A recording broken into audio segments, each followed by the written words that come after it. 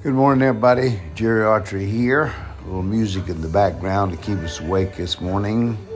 A little rock and roll or whatever it might be. Hope you're doing good. Last time I listened to my recording, it sounded like I was about half dead. Listen, I'm doing better than that.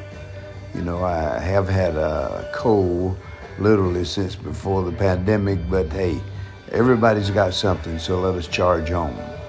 We're talking about the Myers-Briggs very briefly, based on what the podcast is. Talk about 5 minutes, spectacular 5 minutes, in terms of the Myers-Briggs type indicator. It's a personality instrument. You take it for what they call a first choice test.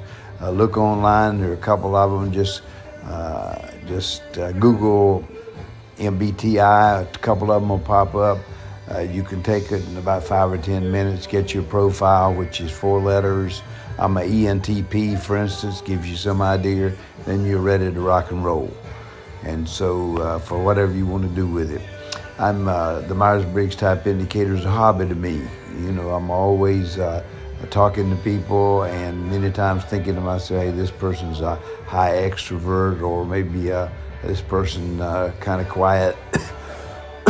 As a rule, maybe introvert, whatever it might be. And reading the news, just the pop stuff lately, Johnny Depp and his former girlfriend and all of that. What involved that? Well, you're talking about two high-feeling people. And the first time Johnny Depp was, maybe he had been puffing a little bit too much, I don't know, but very interesting. And you just can look at people. It gets to be a hobby, that sort of stuff. You can do it and enjoy it, and I mean, it can make a difference to you, and your own profile. I mean, sometimes we do things and we think to ourselves, WTF, what is that? I mean, and yet it's a realization that it's just kind of who we are. Also here for my own self, I'm factoring in the fact that I'm ADD, attention deficit disorder. Although I'm a self-diagnosed type, I assure you that I'm that way. You know, start out from point A to go to point B. I'll get 2 or 3 offers on the way, may take them, that sort of stuff. Hard sometimes, and by my own admission, to maintain focus. Sometimes I think maybe I'm going down, but everybody tells me, especially my daughters, hey, Dad, you've always been this way. So what can I say?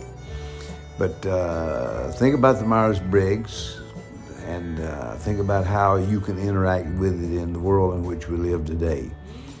What's going on with us? Well, we've got the war. You know, I don't know what I'm not getting, but Putin is not going to turn around. I mean, there's no way. Victory for him will be whatever. The best thing that could probably happen in Ukraine is fight to a standstill. But that's we don't have any choice. We're into a corner. It just is something that has to be. And I follow it. I feel almost anti-patriotic if I don't every day watch the news hour, usually BBC, British Broadcasting, and see what they have to say about the war, what's going on. And we get weird. Yesterday it just started. Now it's been about about a month going on about that.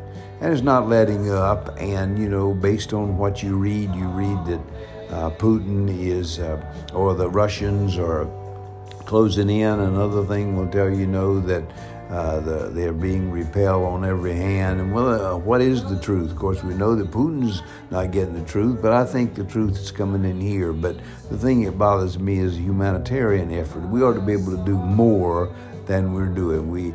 I've often heard that California, as an agricultural being, can literally feed the world. I don't doubt it at all. But we're not doing enough there, and people are starving, and little kids are going hungry. Come on, let's get our act together. Weapons may be one thing, but trying to help save lives is another.